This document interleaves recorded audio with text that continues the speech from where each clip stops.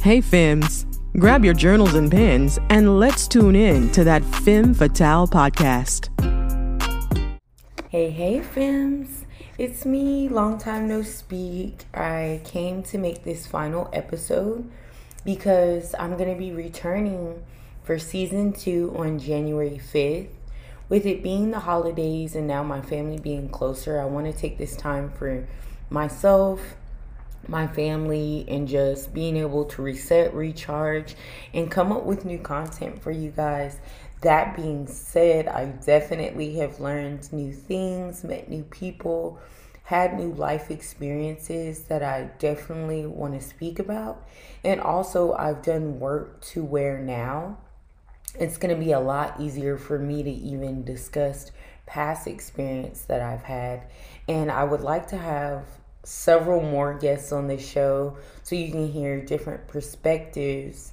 And along with that, I also wanted to say, I know it is the holiday season, so right now may be cheerful, might be really positive and great for some people, but also what we have to be aware is for people that may have lost someone or that may not necessarily have family nearby or family at all, this might be a more difficult time.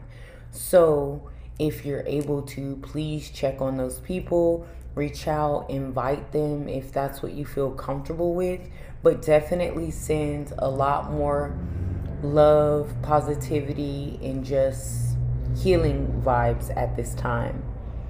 With that being said, I hope everyone's having an amazing holiday season. I'm wishing you guys the best, and I can't wait until January 5th when I drop the first episode of season 2.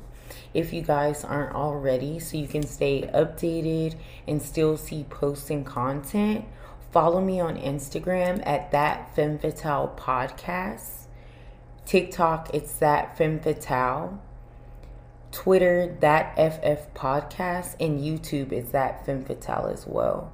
That way you guys are able to still vote on polls, interact with my different content, and even see the different tarot unboxing and spiritual unboxing videos that I do as well. On that note, I'm wishing you guys a happy holidays, and thank you guys so much for the people that have been supporting and listening to my podcast.